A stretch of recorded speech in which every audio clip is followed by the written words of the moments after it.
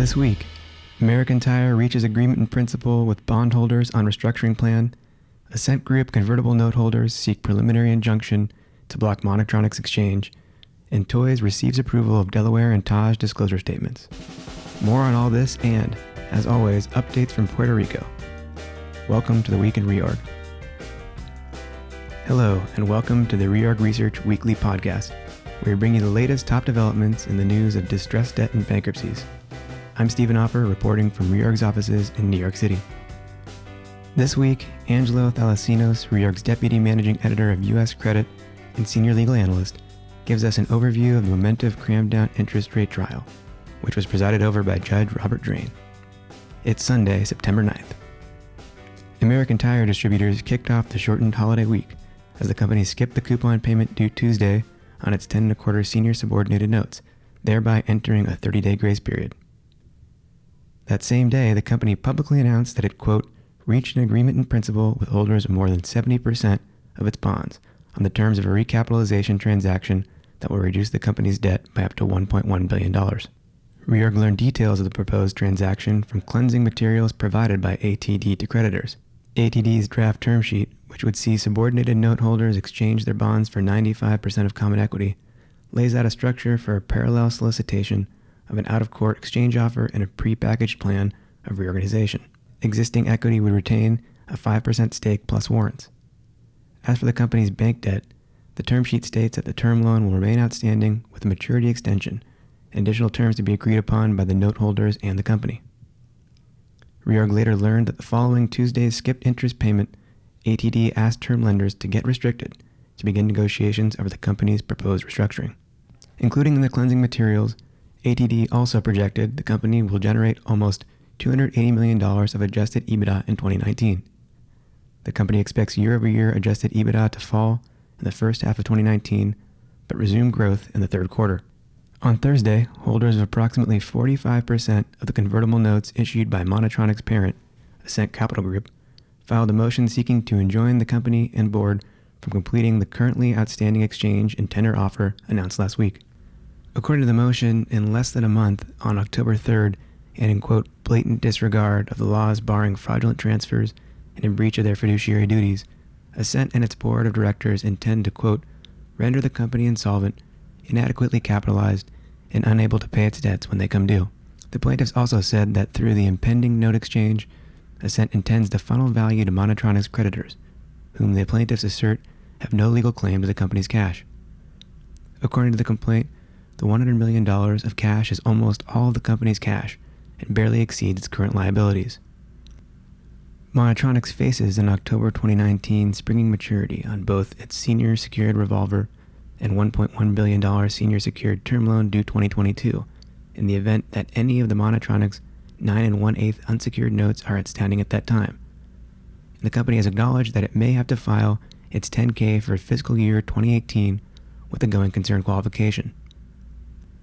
With terms of any potential deals still in the works, Reorg published an exchange model this week showing potential outcomes at various participation levels and clearing prices under the current transaction terms, so please contact your salesperson for a copy. In the Toys bankruptcy, Judge Phillips approved the disclosure statements for both Delaware and Taj debtors, as well as the proposed bidding procedures for the sale of the Taj debtors' almost 85% equity interest in the Asia joint venture with Fung Retailing Limited. Judge Phillips, however, refused on jurisdictional grounds to invalidate a right of first refusal held by Toy's Asian JV partner Fung. Judge Phillips added that he, quote, won't take kindly to the current $760 million minimum bid for the debtor's JV interest being lowered through the arbitration proceedings that Fung recently commenced in Hong Kong. The Delaware and Jeffrey amended plan disclosure statement was filed on Wednesday and disclosed for the first time projected recoveries for the B2, B3, and B4 term loan claims. The deadline to vote on the second amended plan was pushed from October 3rd to October 5th. On Thursday evening, the Toys R Us debtors filed a notice in connection with their France sale motion, containing summaries of the material terms of the 4 bids received for the France business under a French law sale process. As described in the debtors' motion, the process had a bid deadline of September 3rd, and then the French court will select the ultimate purchaser at a hearing in late September. On Monday, the Puerto Rico Aqueduct and Sewer Authority and Puerto Rico Fiscal Agency and Financial Advisory Authority filed cleansing materials disclosing an August 13th proposal by certain PRASA bondholders and an August 31st counterproposal by AFAF and PRASA related to a possible PRASA restructuring. The proposal by the bondholder group represented by Jones Day and Greenhill and the counterproposal by PRASA and AFAF differ on terms including the treatment of senior revenue bonds. The EMA filing discloses that neither proposal has been accepted and that AFAF and PRASA remain committed to consensual negotiations with all stakeholders. Also in Puerto Rico, the UCC on Thursday filed an omnibus reply in support of its motion to enforce the automatic stay against certain GDB actions taken in connection with the GDB's Title VI case and proposed restructuring. The reply also responds to the objections filed earlier by the PROMESA Oversight Board and by the GDB and AFAF. In the reply, the UCC complains that the objectors support the GDB restructuring, quote, regardless of the mandates of PROMESA and the Bankruptcy Code or considerations of transparency, fairness, or fiduciary duties. Later on Thursday, the UCC launched an adversary proceeding challenging the GDB restructuring efforts and seeking a judgment that the GDB Restructuring Act is, quote, invalid and unenforceable. At the initial GDB Title VI hearing on Friday, Judge Laura Taylor Swain indicated that she will approve a modified version of the procedures motion filed by the GDB and AFAF in connection with the application seeking approval of the GDB qualifying modification, subject to certain changes in the proposed order. And finally, Puerto Rico's economy contracted 0.3% in July on a year-over-year basis, but edged up sequentially, according to the Economic Development Bank's Economic Activity Index for the first month of fiscal 2019. The Purchasing Managers Index for Puerto Rico's manufacturing sector, meanwhile, remained at or above the expansion threshold for a ninth consecutive month in July. Other top-read stories of the week were: 1. A mattress firm bankruptcy filing would seek to restructure leases would not be triggered by sushi outcome of arrangement. 2. Transocean announces agreement to acquire Ocean Rig. 3. Diebold files an amended credit agreement. And now we turn it over to Jim Holloway in Houston for a preview of what's to come in the week ahead. Well, thanks, Stephen, and greetings, listeners, in your appropriate time zone. We got through the first week of Wall Street's autumn, so let's see what the first full week has in store. And the short answer is, it's a lot. Okay, Monday, September 10th, to kick it off, we have Q1 earnings from homebuilder Hovnanian. They're based in New Jersey, but they have big operations in the Houston area, by the way, along with PetSmart, which is, of course, engaged in a court fight over its transfer of 20% of equity in its Chewy online UIT to its PE parent and another 16.5% to an unrestricted subsidiary. Tuesday, September 11th, the DS and DIP financing objection deadlines for Pacific Drilling. The other day, I was actually reading an interview with Transocean CEO, Mr. Jeremy Thigpen. It was in a trade publication. He was actually pretty optimistic on the outlook for the rig contractor space, particularly in the North Sea, where you need a harsh environment rig. But he was also pretty positive on deep water and constructive on the Gulf of Mexico. And also today, there will be an earnings call for PetSmart. Wednesday, September 12th, a busy day, highlighted by an omnibus hearing in Claire's Stores. This will be the first hearing, I should note, since Oaktree filed its objection to the debtor's plan late Thursday. And at the center of Oaktree's objection is valuation, with them seeing TEV at nearly $2 billion compared to $1.4 billion by the debtors. There's also earnings from Tailored Brands and a big voting deadline in Puerto Rico related to the Government Development Bank's application seeking approval of its qualifying motion. This modification offers claim holders about 55 cents for each dollar of claims. There are also various deadlines for Gibson, which, by the way, has just released its lineup for 2019, and interestingly enough, none of this year's models, be it Les Paul, SG, or Firebird, include the robot tuners manufactured by Tronical, which is, of course, a member of the UCC and the Guitar Makers Chapter 11 cases. Thursday, September 13th, an omnibus hearing in Gibson. This is related to matters related to its supplemental solicitation procedures motion. An omnibus hearing in Puerto Rico, and also an abeyance expiration in the Commonwealth Cofina dispute. a final DS hearing for iHeart, and the early exchange deadline for Cent Capital's offer to acquire Monotronics' 4% convertible senior notes. An ad hoc group of note holders, which owns more than 65% of the issue, have said they will not tender, making a Cent's offer, in their words, impossible. And on Friday, September 14th, a few more deadlines in Puerto Rico, including the deadline to complete the solicitation of the aforementioned qualifying motion in the GDB matter, and at midnight. It's the expiration of the 30-day grace period for PetroQuest, which on August 15th declined to make the coupon payment on its 10% second lien notes. Since then, however, specifically on August 31st, the company entered into a new multi-draw term loan facility, the lenders for which are McKay and Shields and Core, who sources say are among the larger holders of the second lien notes. So there you have it, and back to you, Stephen. Thanks, Jim. As always, we'll be on the lookout for all of that and more. This week, Teresa Lee sits down with Angelo Thalassinos, REORG's Deputy Managing Editor of U.S. Credit and Senior Legal Analyst, to discuss the implications of a momentous cram-down interest rate trial, which is on remand from the Second Circuit. Passing it over to you, Teresa.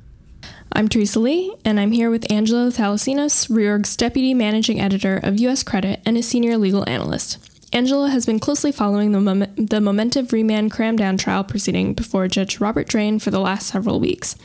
As a bit of background for our listeners, the dispute here revolves around how to set the appropriate interest rate on the cram-down notes issued by the company to its first lien and 1.5 lien note holders. The Momentive dispute dates back to 2014, when Judge Drain first used a formula approach, which resulted in a 3.88 fixed rate on replacement first lien notes and a 4.69 fixed rate on replacement 1.5 lien notes. Now, on remand from the Second Circuit, Judge Drain must first decide whether an efficient market existed, and, if so, apply a market rate of interest to the replacement notes. However, if no such efficient market existed, Judge Drain's formula approach applied in 2014 and the fixed interest rates set at that time would hold. Closing arguments in the trial occurred on Tuesday, September 4th, and Judge Drain has not provided any clear indication of the timing for his ruling, aside from saying that a decision would be issued in due course. Thanks for having me on, Teresa. This cram-down trial was very much a throwback to a contentious Chapter 11 case in 2014 and presented the unusual situation, Judge Drain's words, whereby a court of appeals sent a matter back to the bankruptcy court for further adjudication. Judge Drain, during the trial, said that the unique circumstance was akin to putting on a wet bathing suit. Pretty sure that comment signaled the end of summer 2018. So, Angelo, can you tell us a little bit about what's at stake here for the note holders? Well, put simply, the cram-down note holders have the potential upside of a greater interest rate on the first lien and 1.5 lien replacement paper and catch-up payments reflecting any higher rate since the October 24th, 2014 plan effective date and issuance of those notes. Briefly setting aside the gating question of whether an efficient market existed, the parties have all agreed that the cram-down interest rates, if set at a market rate, instead of through the formula approach, would have been higher than the rate set in October 2014. Assuming an efficient market is found to have existed, let's briefly set up the apparent range of potential possibilities. As we said before, the replacement first lien notes were issued at a 3.88 fixed rate.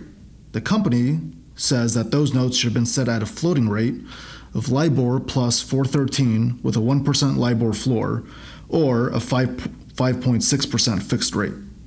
The first lien notes trustee says that the notes should have been set at a 6.47 to 6.99 fixed rate. Now, turning to the replacement 1.5 lien notes, those were issued at 4.69 fixed rate.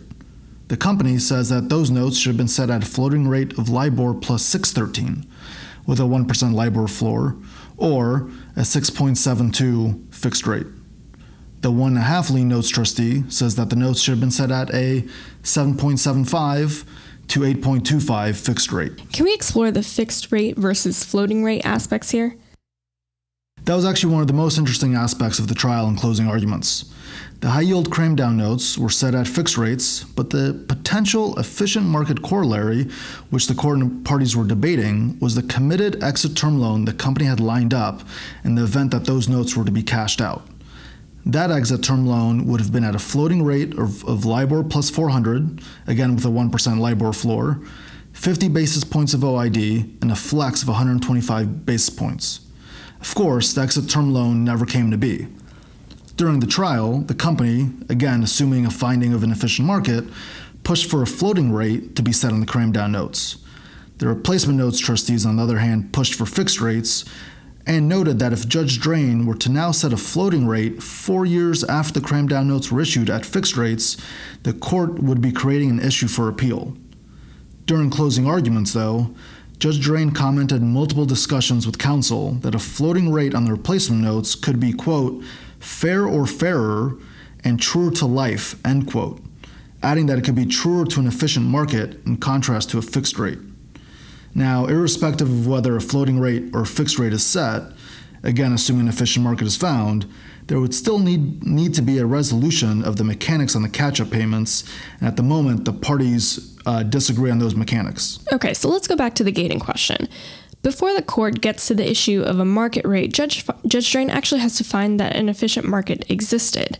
How did the Second Circuit frame this question, and how did the parties present their positions on an efficient market? So the Second Circuit provided the following guidance with respect to an efficient market, saying, quote, courts have held that markets for financing are efficient where, for example, they offer a loan with a term, size, and collateral comparable to the forced loan contemplated under the crammed-down plan, end quote.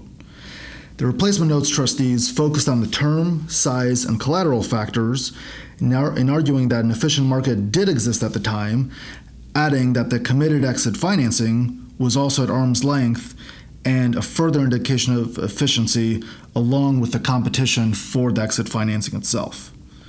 In contrast, the company argued that an efficient market defined as one where prices fully reflect all available information did not exist, focusing instead on that there was no other reference instrument in the market without call protection, which the replacement notes do not have. The company further argued that any competition with respect to the exit financing was, quote, quite limited, end quote, and that at arm's length negotiations alone are not sufficient for finding an efficient market. During the trial and closing arguments, Judge Drain, at least in part, appeared focused on the exit term loan as a potential corollary, the sophistication of the parties involved, and the arm's length nature of and marketing process related to the financing. The judge also said that all of the experts agreed that the efficient market definition adopted by economists, the one that would define the efficient market to the extent that market prices are fully reflected with all available information, was with respect to an optimal market, but that, quote, is also not true to real life, end quote, considering that if such definition were to be used, there would never be an efficient market. Judge Drain also focused the parties on the actual replacement paper and said that he was not aware of any purpose important to the company's reorganization for the lack of call protection on the replacement notes. So where does that leave the parties and everyone waiting for this decision? So closing arguments presented a good overview of the myriad factors Judge Drain is considering, both with respect to the presence of an efficient market and, assuming one is found to have existed, the setting of market rates. On the question of whether an efficient market existed, Judge Drain appears to be grappling with the proper definition and whether the definition would include consideration of an arm's length and competitive process.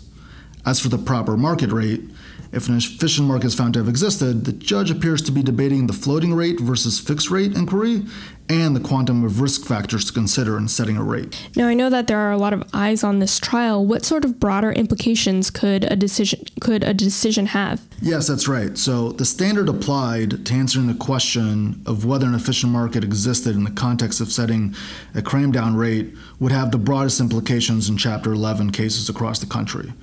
While this could play out in a number of ways, application of the standard in future cases would likely be focused on case-specific considerations, including whether the debt to be crammed down is substantially covered or not. That said, there remains a likelihood of an appeal and potentially cross-appeals from any decision to be rendered by Judge Drain, and thus, clarity on the broader implications of the Chapter 11 cram-down interest rate standard may very well require further appellate decisions. Will large Chapter 11 debtors line up an exit facility and go through a financing process as part of any cram-down dispute, whether the fight is threatened or real moving forward? that'll really depend on the standard set and what an appeals court or two may have to say.